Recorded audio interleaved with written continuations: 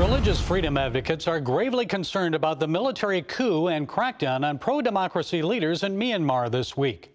Christians in the country formerly known as Burma fear the military takeover could lead to a return to the persecution that they experienced for decades there. I know it well because I reported about it extensively, starting in the early 1990s. I even testified about it before a congressional committee. Karen and Karenni ethnics, the majority of them Christian, were forced to leave their homes and seek refuge in neighboring Thailand. Some of them never made it that far. They died during Burmese army raids on their villages. These parents wept for their murdered children. Others were victims or witnesses of rape. We saw some women who got raped. Some women even got gang raped.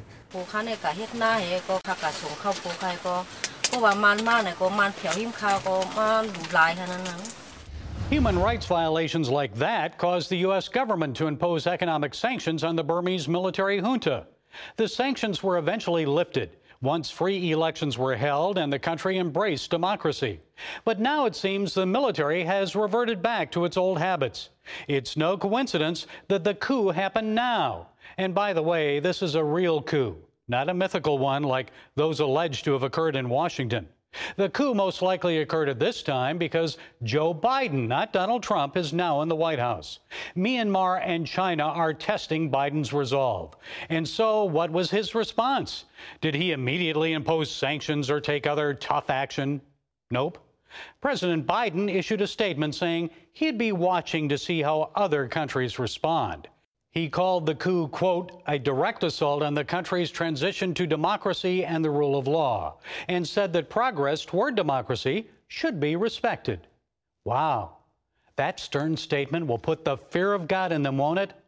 Instead, Mr. President, how about a tougher statement like, if you do not immediately release Aung San Suu Kyi and other political prisoners, the United States will immediately reimpose economic sanctions. And he should say, if our allies expect to maintain favorable trade relations with the United States, they'll do the same. While we await a stronger U.S. response, let's pray for the people of Myanmar. Pray that democracy will be restored, that God will shield Christians from a return of persecution. And let's all remember that we are one in the body of Christ. When Christians in Myanmar or anywhere else in the world suffer, we all suffer. Well, that's it today from the Global Lane.